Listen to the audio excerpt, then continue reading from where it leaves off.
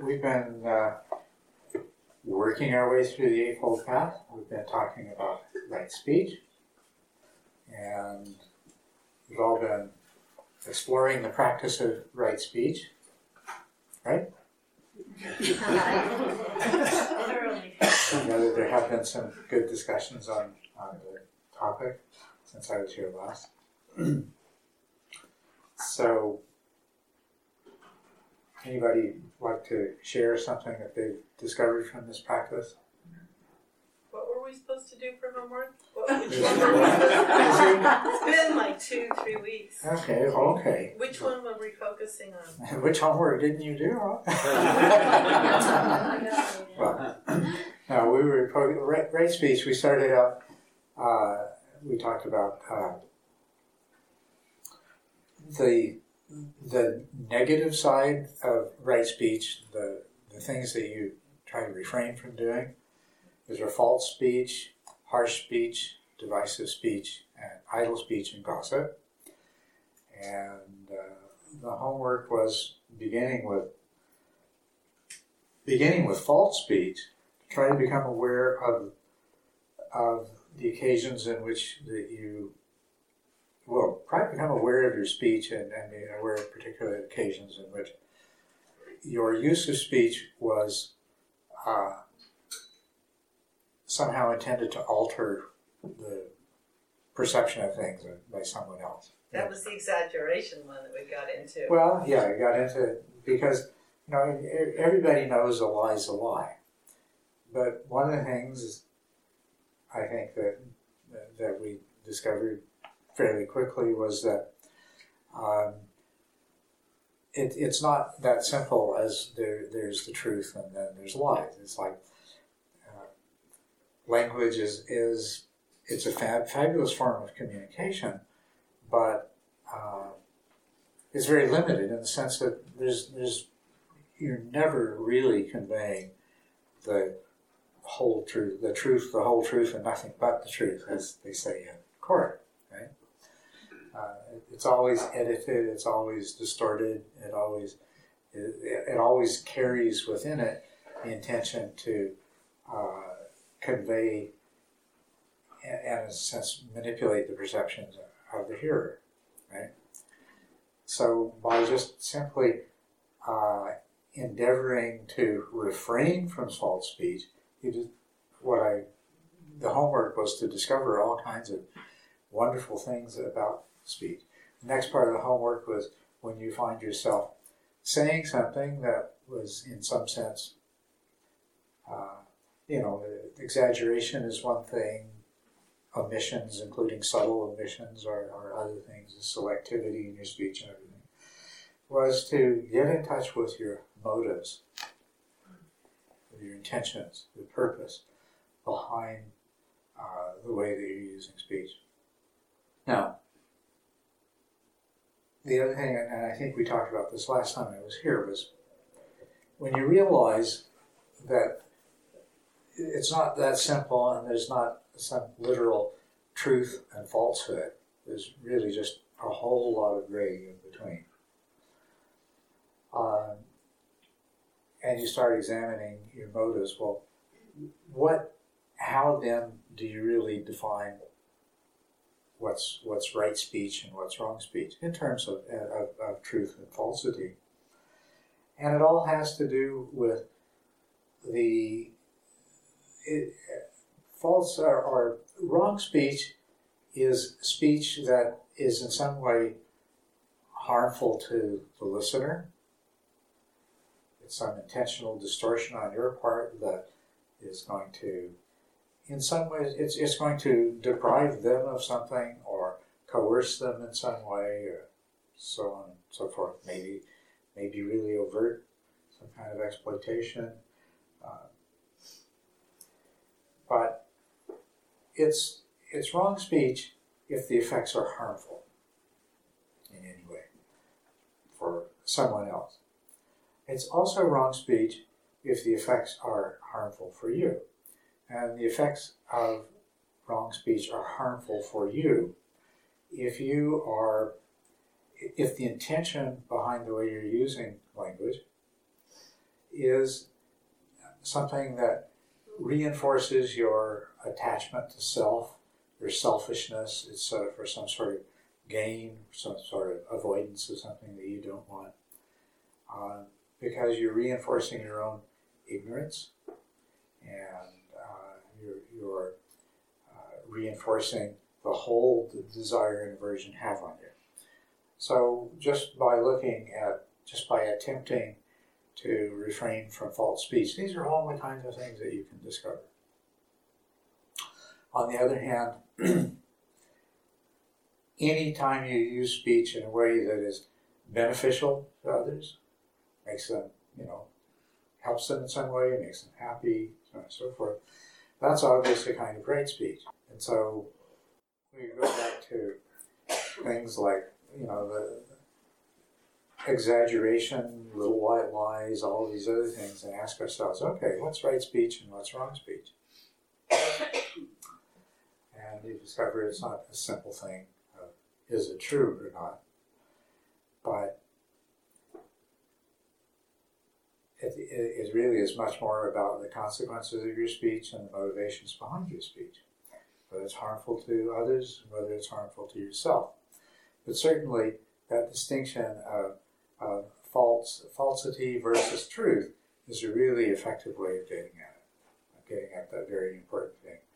Now this is a principle that's going to apply in a sense to everything else, not just to the other forms of wrong speech and right speech, but also to right action and right livelihood, is that it's not simple and cut and dry. This is not some set of commandments. Thou shalt not tell a lie. That's not what this is about. It's a practice. It's a mindfulness practice. Your homework was really to discover how much more mindful you can be by simply making the effort to be aware of the relative truth or falsity of what you say and motives behind it and the kind of consequences that your speech has. So that was the real homework. How many people finish their homework? Do you ever? Some do. Well, it's never done. No, that's right. Not until the first shovel full of dirt falls on your coffin.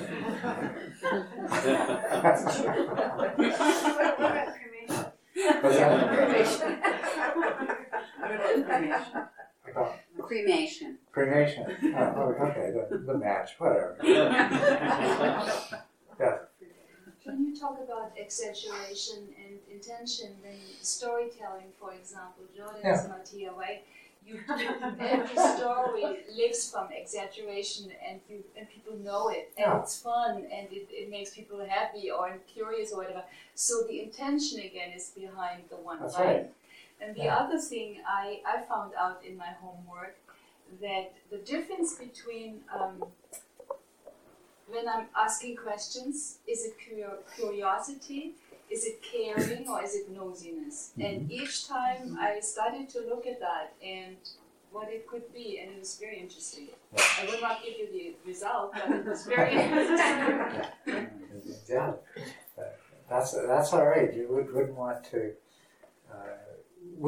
know your personal results. No, that's personal for you. I would.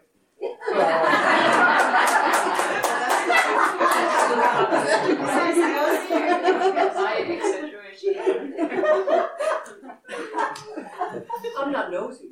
No, of course not. I just want to know. Isn't that nosy spelled K-N-O-W-S-E? I don't know. My neighbor used to say that. She was older and wiser than me, so I adopted it. Well, I had a situation a couple of days ago. I was at a quilting bee, and I went, and this woman wanted to argue. And I looked right at her and told her, I do not argue, and I do not fight. And I walked away. And it was like, I felt good about it, because I didn't say things I didn't mean, and I didn't, make a scene, But then my friend came over and she said, you handled that real well. She loves to argue. But it was like, started studying Buddhism, it was like Buddhism gave me a backbone. Uh-huh. Because I realize now that if I had been like I was before, I probably would have argued with her. Yeah. And everybody would have lost. Right. But, it was like I stood right there and stared right in her face and said, I don't argue and I don't fight. And it felt good to walk away and not have that conflict. I don't know what it's going to be like in the future, but that day I didn't do that. Well, if you keep practicing this kind of mindfulness and going more and more deeply into every aspect of speech, it's going to make really profound changes in you. Speech is so powerful. It's just incredibly powerful. Yeah. And the example of there's speech that could be exaggerated or false in various ways, but is beneficial, that is intended well, that has positive results. Storytelling is a good example. Wouldn't it be a shame if we just have to say, oh, we're Buddhists, we don't tell stories, and we don't make jokes either. Sure. Yeah. No, the Buddha actually at times spoke of speaking with the honeyed tongue. And this, not to be mistaken, it means using speech as a way of making people feel good, making people happy, pleasing them, of course, teaching them, helping them in all kinds of ways. And so that's what's really important. And that's right speech is speech that is used in a way that's beneficial. With regard to truth or false speech, the Buddha said that not only did something need to be true, but it should be spoken only if it was going to be beneficial, and then only at the right time. Well, I was here when we started this conversation, so I got that much homework, and I kind of ran with it. And I was playing with what that means to noble silence. And there was a really shocking moment I had where I had been playing with don't write it, don't think it, don't even speak it, see what it's like to get down underneath the language, see what it's like to live there if you can. That's really hard.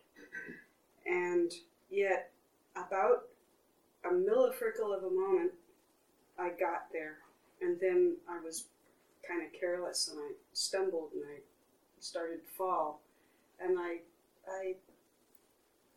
reacted badly to this, and I said a rude word, and it was like a bomb went off, and that has completely changed my relationship with rude language. Right there, I'm done. And I didn't know that could happen. I didn't know that if you say something, if you haven't been talking for a while, it sets off a reverberation. And you can really feel the effect of a forceful word. So that made me wonder, and so, then you go off and you start nattering to yourself again, thinking about people who don't pay attention to what they're saying. They're kind of immunized to the language. The thing about human beings, words, language, is a kind of symbolic thinking, right? And as symbolic thinking, it's quite removed from that which it symbolizes. And we live in a world of symbols, representations that our mind has created, concepts and conceptualization, and words are a level of abstraction beyond that. And the power of them, just to realize the power of words, both both good and bad, is a really important thing. What do we do? We talk all the time. We communicate. We're social beings. None of us are separate. We are what we are as a result of all our interactions with other people. It's all through language. The power of language is incredible. I don't know if any of you have noticed this, but if you say something, even it's the spur of the moment, you haven't really finished thinking it through, you haven't necessarily decided this is really, but once you verbalize it, you're kind of stuck with it. It's really hard to change something once you put it into words, and especially if you put it into words to somebody else. So it's a wonderful discovery just to realize the power and importance of language and the potential of it. The next part of the homework that I left you with last time I was here was to do the same thing with the other forms of wrong speech, which were harsh or abusive speech, divisive speech, and idle speech and gossip. Now these are pretty obvious, what harsh speech is, and abusive speech, the tone of your voice, the words, all these kinds of things, they can hurt. Words can hurt enormously. They can be spoken in a gentle tone of voice, and the words can all be non-abusive words. They can be put together in such a way that they're a knife in the heart, right? So when you do your homework, start examining the words that you use, asking yourself, is this a form of harsh or abusive speech? And you'll find many instances where it is. And once you become aware of it, homework was to ask yourself, okay, why am I doing that? What is my purpose? What's my intention? What am I trying to accomplish? Okay. Have you ever been in a situation where you really didn't say what the other person heard? Oh, many times. And that's startling. I want to know where that fits in with the harsh and abusive and idle and any of this. Okay, that's a different conversation, because you are you're very limited in terms of the degree of control you have over what somebody else hears. What we're really talking about here is the control that you have over what you say. And the thing is, too, we say things, quote, without thinking, right? And so there are things that we say that we don't even know where they came from. As a matter of fact, this happens all the time. If you look carefully, you keep looking carefully at language, you start to discover almost everything you say. You say without thinking, you don't know where it comes from. Which is, that's where the intentions become really, really important. Because you don't even have, you have some control over what you say. You can bite your tongue. You can deliberately say something different than what your impulse was. But the real control over the way you use speech doesn't come in the moment of speaking. It comes in terms of the intentions that drive you. If your intentions are rooted in selfishness, desire, aversion, hatred, anger, resentment, grasping, lust, all these other things, if those are the intentions that drive you, then those are the intentions that are going to actually determine the words that come out of your mouth. All those times when you don't even know where they come from, and all those times that you do know where they come from, but you're not really paying attention to what your real purpose is behind what you're saying. There's other kind of intentions you can have, which instead of selfishness, selflessness. Instead of desire, love, compassion, generosity. Instead of aversion, hatred, the opposites of those. And so really, that's really what we're working on in the practice of right speech. we're using speech, mindfulness of speech, as a tool for developing mindfulness of our own intentions, so that we can change those. We can get to the root of what's driving us and change those. Now, the same thing is with, first it may seem like, okay, yeah, well, harsh speech as opposed to non-harsh speech, that's pretty straightforward, okay? Or is it? What about the way we speak when a child's about to do something that's going to hurt them? We want them to stop immediately. No. Or we want to, we do want to hurt them in a sense. We want to hurt them enough so that they will, so that what we're saying will register and so their behavior will change as a result of that. Now, is that wrong speech? We should never shout at a child to get out of the way of the car because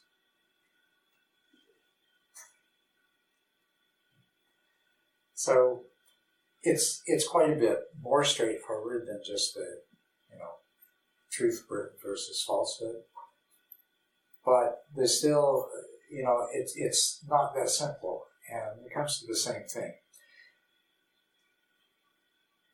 It's not about whether your tone of voice or whether your choice of words fits some sort of category of being harsh or abusive. It's about the consequences of your speech and the intention behind them. And that's the area we work in. That's the arena we're working in.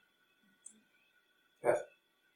One of the curious things that I've discovered as I've gotten deeper into my meditation and studying is that now what you're talking about is really interesting, because I'll think about what I'm going to say, but before I say it, I'm given the opportunity, and it all happens in an instant, to analyze it and to think, okay, what's driving this particular verbiage you've picked?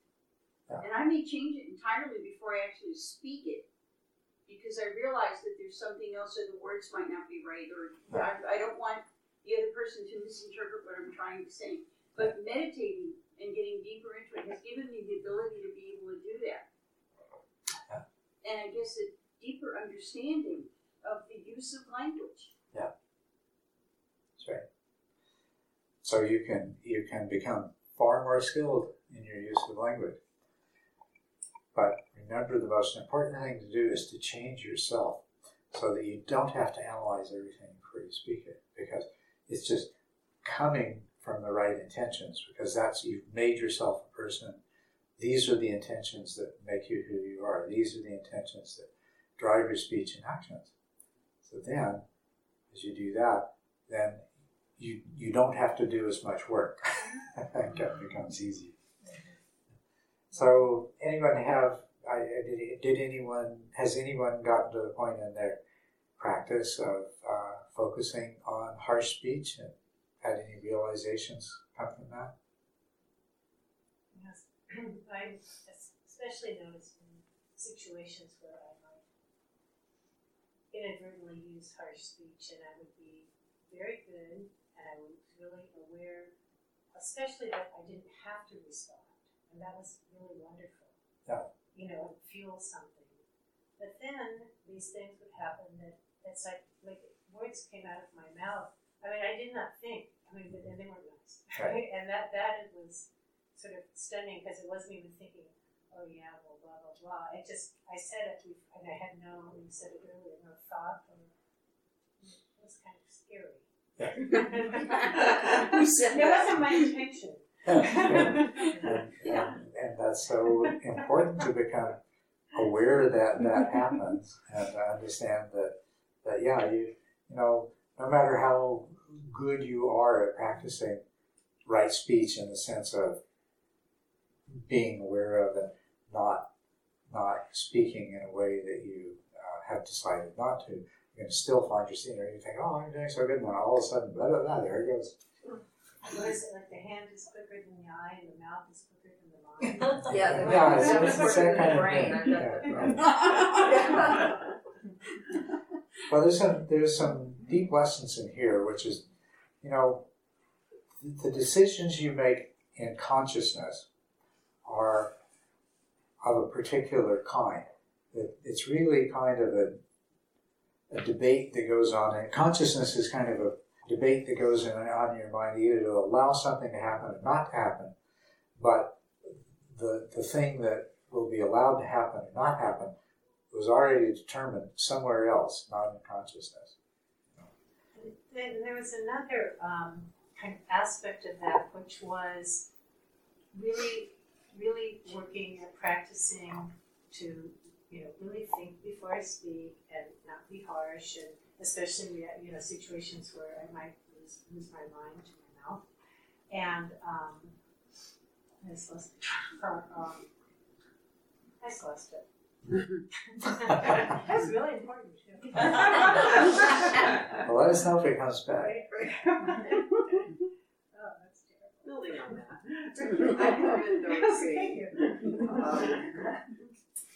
for all of this period of time, we've been looking at this in longer, actually, because I've been kind of focused on that in my workplace, which provides, it's a wealth of opportunities for being mindful about all of these things, because there happens to be a culture there where all of the less skilled speech is really the norm, and pretty much practiced on the part of most people there, and without consciousness. And what I am noticing is the contagion aspect of this, and how strong it is, and how the more I am being intentional around being mindful and making those choices that are not going along with the norms. The parts of me that go more easily in that way, and the parts that don't. And the one that wants to be accepted and fit in and all of that, it has a really hard time not participating in that. Even if I do intervene, there's still a thing that goes on. It's like, oh, And so it's just amazing how insidious this stuff is.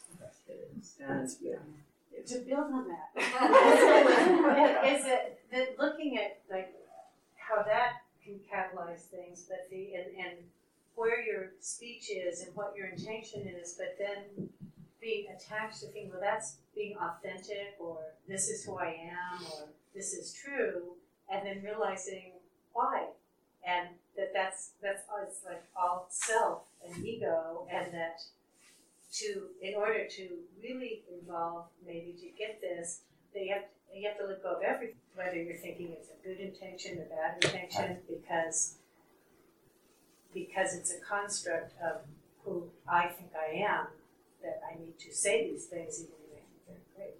That was my thanks. Yeah. Well, and see, that's the problem with this. That's the harm we do to ourselves, is that we reinforce our attachment, and the things that we're reinforcing our attachment to are exactly the things that are in different ways, in different contexts, causing all of our suffering. Could you say something, please, about environment? I found myself thinking I kind of had a handle on some of this, just a little one. Then I visited a friend who is, well, let's just say we sometimes are volatile together, and it was like the whole house that they live in and everything. I thought I was better at being a little less judgmental, being a little closer to going where we're going here, but it was like there was an environment that was bringing out the worst side of me, and I could see it happening, and I had to get out of there so I could stop being awful. And that's good. But the good thing is it made you aware of this side of you that was being brought out. Yeah, but I am still kind of vague on my responsibility for that. It's like it's so externalized in my mind. I'm blaming the house I was in. It's not me. That's what we always do. We always blame the situation. We always blame something outside of ourselves. Unless we blame ourselves, and then we get into an even uglier thing. Yeah, that would be bad too. Both So what can you say about when you're So you let spotting go a of the blame. situation? You say, okay, I'm not going to blame. And you just focus on understanding, trying to understand what's going on. The thing is that if you can see and understand what's going on, then you can make a difference. But just jumping in there willy-nilly, making judgments right and left, that doesn't help. Contributes nothing at all. Isn't it true that sometimes in difficult environments or toxic environments, it is okay to not be in them? Oh, absolutely. I mean, it's really, to choose not to stay in a toxic environment. Absolutely, yeah. Yeah. Well, Yeah. so But that's not the same as, you do that two different ways. You can remove yourself from the toxic environment because you're very aware that it's toxic and the effect it's having on you. And then you can either say, oh, and it's all the fault of that toxic environment, or you can say to yourself, well, let me just reflect on what just happened and why that happened. That's the important thing. I'm not saying you should stay in. In none of this, I'm not saying that there's certain ways you should speak and that you shouldn't speak, but that, first of all, it's a mindfulness practice. First of all, it's understanding, it's realizing, recognizing, and recognizing fully, because everything is due to causes. The causes of what you do comes from inside of you. Everything you do produces effects, and the effects are they're on yourself, but they're on everybody else as well. So that's really what it's all about. It's not about thou shalt do this and thou shalt not do that. And anytime you find yourself interpreting any of these practices, practice of virtue, right speech, right action, right livelihood, in terms of, oh, I'm supposed to do that, oh, I'm not supposed to do that, know that you're off track. Okay, it's not about some sort of external standard. It's about what is happening, why is happening. And then once you understand what's happening and why it's happening, then you can get to the place of, okay, is this something I want to have happening, or is this something I want to do something about? Sometimes it is something you want to have happen. And sometimes I think we spend too much time dwelling on the failures rather than recognizing the benefit or the wonderfulness of recognizing that you've done it. Yes. Right? And instead of I did it again, yeah. It's just, I did it. Yeah. Off we go. Can't wait for the next opportunity. That's a really good point, Tim. And not only that, it's not just that we dwell on the negative side of things, is we forget the positive, like all of the good things that we've done with our speech. That's important too. To be aware of when you're using speech in positive ways, constructive ways, in ways that cultivate in you the kind of values and tendencies that will make you the person you want to be, and that have the effect on the people around you and the world around you to actually make it a better place. And think about that. Reinforce that. Whenever you should try, use your mindfulness to try and catch yourself doing something good. And every time you catch yourself doing something good, celebrate it. Because that's what's going to help make you do something good the next time as well. Yeah. So there's a positive side to everything. And it takes many forms. And positive side, the flip side of harsh speech is using speech in ways that are beneficial, make other people feel good, make other people happy, that cause other people to do things that produce further good effects, radiating out in the world. So this homework, it doesn't ever end. Until you get to the place where you've been watching your speech for a long time now, and all of you find is that your speech is all coming from totally wholesome motivations, and you're so skillful that things always turn out the way you intend them to, and then you don't have to do this work anymore. How does this whole concept of tough love and choosing to be confrontational when your intention is to help somebody or to clear out a situation? I mean, you can, both sides, you can harm that way, and when you don't say it, you also harm. So yes, so can you see that? Can you answer your own question from what we said? no, I don't. Okay. See, that's the thing, Tough love sometimes means speaking in a way that is harsh. Right? But it's all about your intention and the consequences. And what you have the most control over is your intention. But what will come to you over time, as long as you're practicing awareness, as long as you're observing the consequences of the things that you say, is skillfulness. And so, in the case of tough love, the intention, if it's genuine tough love, it could be contaminated with some anger, some hatred, or some other negative thing. But if it's genuine tough love, then the intention is right. No problem there. The intention is to help. Right? Now, how skillful you are, sometimes it doesn't work out. Sometimes you just can't. But that's a different thing. And that's something that will come from, if your intention is always to be helpful, and if you are aware when what you thought was going to be helpful doesn't turn out that way, you will learn from it and your skill will increase. How do you know when you're hiding behind your intention? Yeah. Well, that's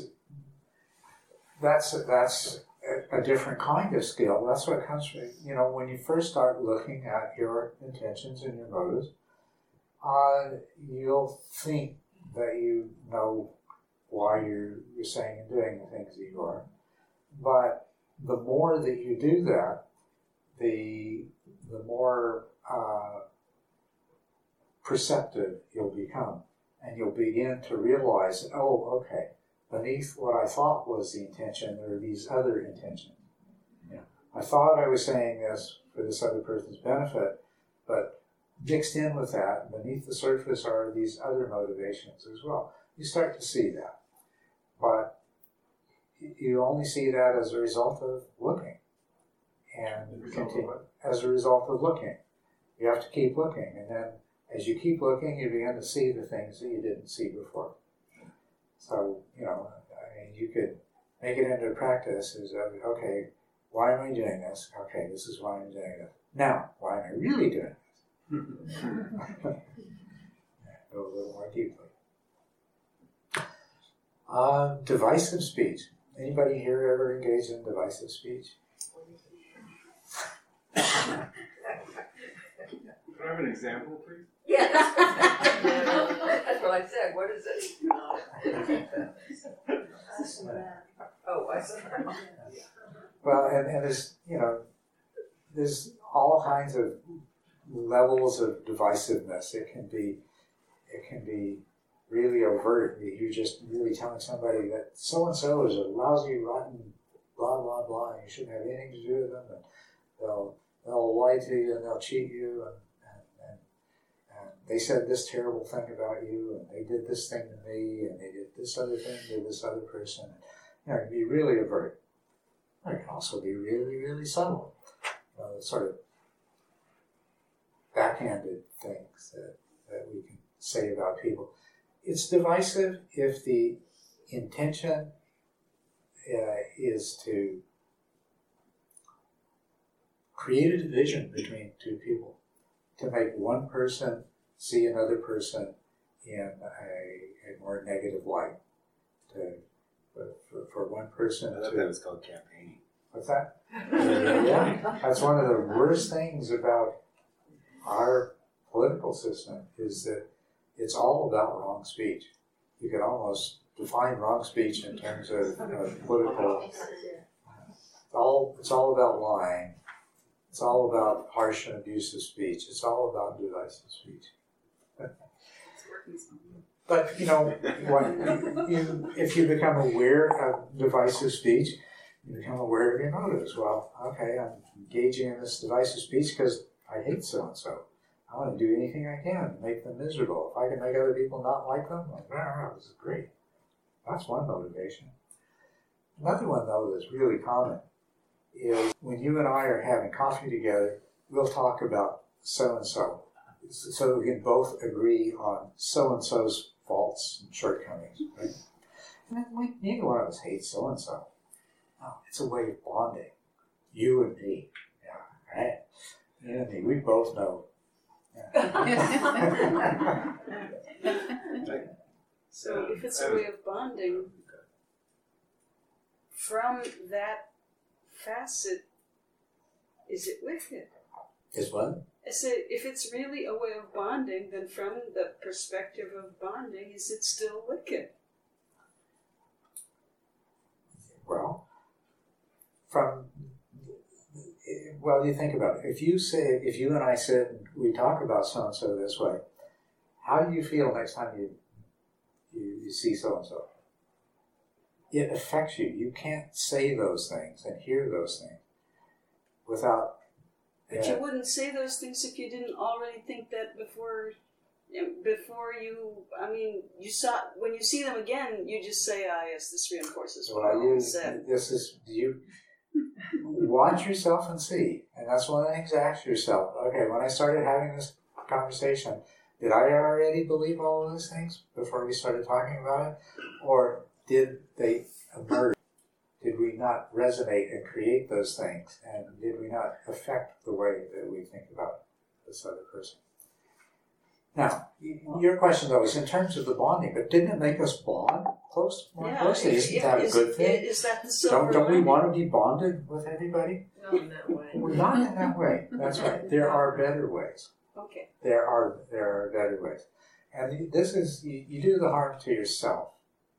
Because when you engage in that kind of speech, you're making yourself the kind of person that is more likely to engage in that kind of speech.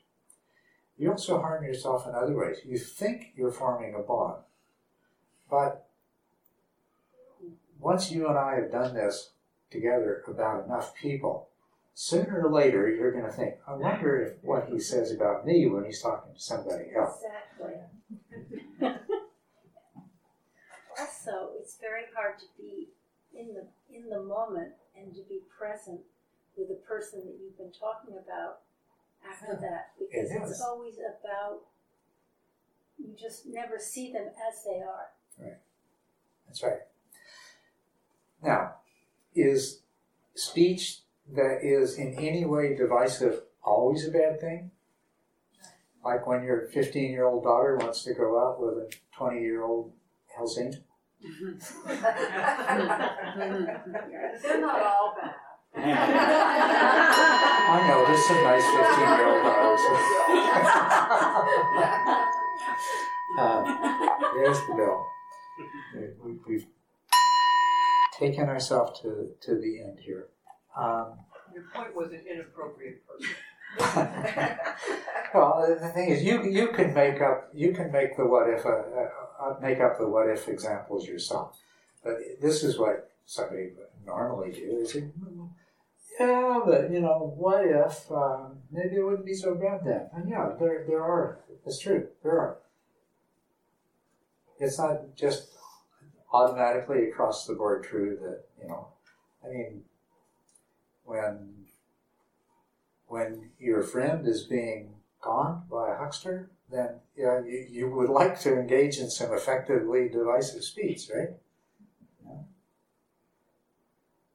There are a lot of situations. So it's it's just like false speech and harsh speech with divisive speech. It's not about rule following. It's about, if you make the commitment to refrain from engaging in divisive speech, if you really do that, it becomes a learning experience. You learn and you learn and you learn. And not only that, what you learn gives you the capacity to change yourself, to change your life, and to change the circumstances of your life in a positive way. Sarah? I was just wondering, all of the first three make sense to me, that there are certain situations where they can be important and useful, and remind who you are, that they could actually serve the situation. Is there any equivalent for idle or gossip? Yes, we're a little bit over time, but I'll just very quickly, that would be the other thing. You have to understand, idle speech is just, it's time-wasting speech, right? And it's not good for you, and it's not good for other people to waste the precious moments of life, you're born, you have so many breaths, and then you're going to die. You're going to waste those breaths talking about the weather or something like that. Right?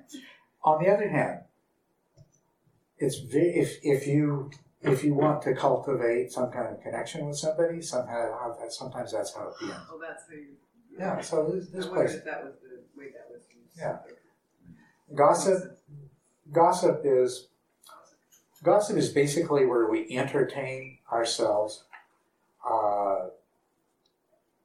at the expense of other people's lives and experiences, right? We tell these little stories about other people.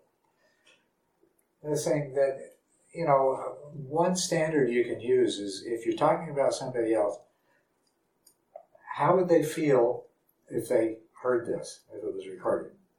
Or how would they feel if they were standing around the corner and heard what you were saying? This will give you a good idea of what's wrong with gossip. On the other hand, you can talk about other people in ways that will make you feel good and make the other person that you're talking to feel good, which, if the other person heard it, they'd be glad to hear it too. Now, technically, it's still gossip. You're still talking about other people. And so if most of our gossip has undercurrents of maliciousness or negativity or selfishness, or very often it's just plain to entertain ourselves at the expense of the trials and tribulations and foibles of another person. And it makes us feel good, and it makes the other person feel good. And that's a very selfish motivation. But it's not automatically true that since gossip is sometimes not a good thing, that you should never ever speak about people who are not present. Right? It just means that you need to be aware when you're speaking about somebody that's not present. Be aware of why. What are your motivations? What are the effects? What are the effects on you? A lot of the gossip we engage in never gets back to the person that we've gossiped about. Although every one of you, I'm sure, has gossiped about somebody, and it did get back to them, and it did make them upset. So it's a question of examining, once again, what are your motivations, what are your intentions, and what are the consequences, what are the effects that it could potentially have. So that's the ongoing, forever and ever homework. But I hope you can see this as, if you try to do this, how much more mindful a person you're going to become. People say, I learned to be mindful when I'm sitting in meditation, but, in my daily life, I'm never mindful, I always forget. Use these things as a way to become much more mindful. And then I'll let you go, but we'll move on to talking about right action and right livelihood. And so you'll always remember the four negative sides of divisive of right speech, and from those you can interpolate the positive sides of how to use speech in a positive way. So right action, the negative sides of right action are defined in terms of actions that kill, that cause that kill or seriously harm sentient beings. Actions that involve taking what is not freely given, and sexual misconduct. And we'll expand on those greatly, but those are the three to remember and to use as a basis for beginning to examine your actions. So think of harmfulness, stealing, and all the subtle forms of stealing, and abusing interactions with other human beings. Okay. So, cheery little notes. well, no, the thing is, I want you to be excited about what you discovered doing this. I said, wow, how come we wasted all our time talking about meditation? Why didn't we just start doing this from the beginning? Because now I understand it's not true.